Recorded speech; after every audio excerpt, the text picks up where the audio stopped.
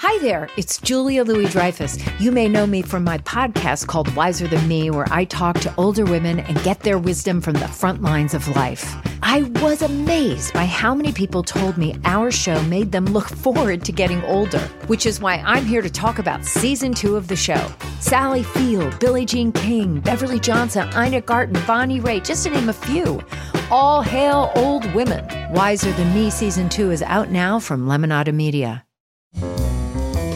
This is Merriam-Webster's Word of the Day podcast for August 5th. Brought to you by the new Merriam-Webster's Advanced Learners English Dictionary, designed for students and teachers of English as a second language. Learn more at learnersdictionary.com. Today's word is contraband, spelled C-O-N-T-R-A-B-A-N-D. Contraband is a noun that means illegal or prohibited traffic in goods, smuggling. It can also mean goods or merchandise whose importation, exportation, or possession is forbidden, also smuggled goods.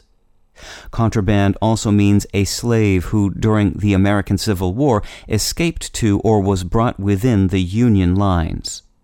Here's the word used from an article in the Douglas Dispatch of Arizona.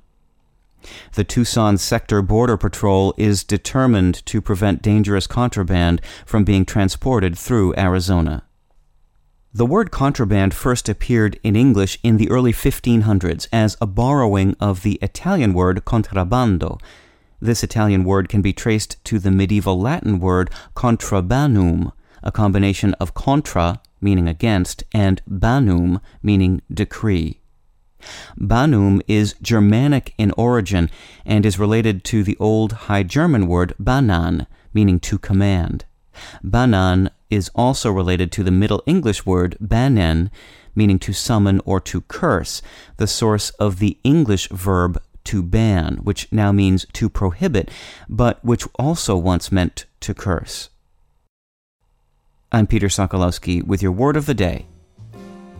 Visit the all-new learnersdictionary.com, the ultimate online home for teachers and learners of English. A free online dictionary, audio pronunciations, custom study lists, and interactive exercises are available now at learnersdictionary.com.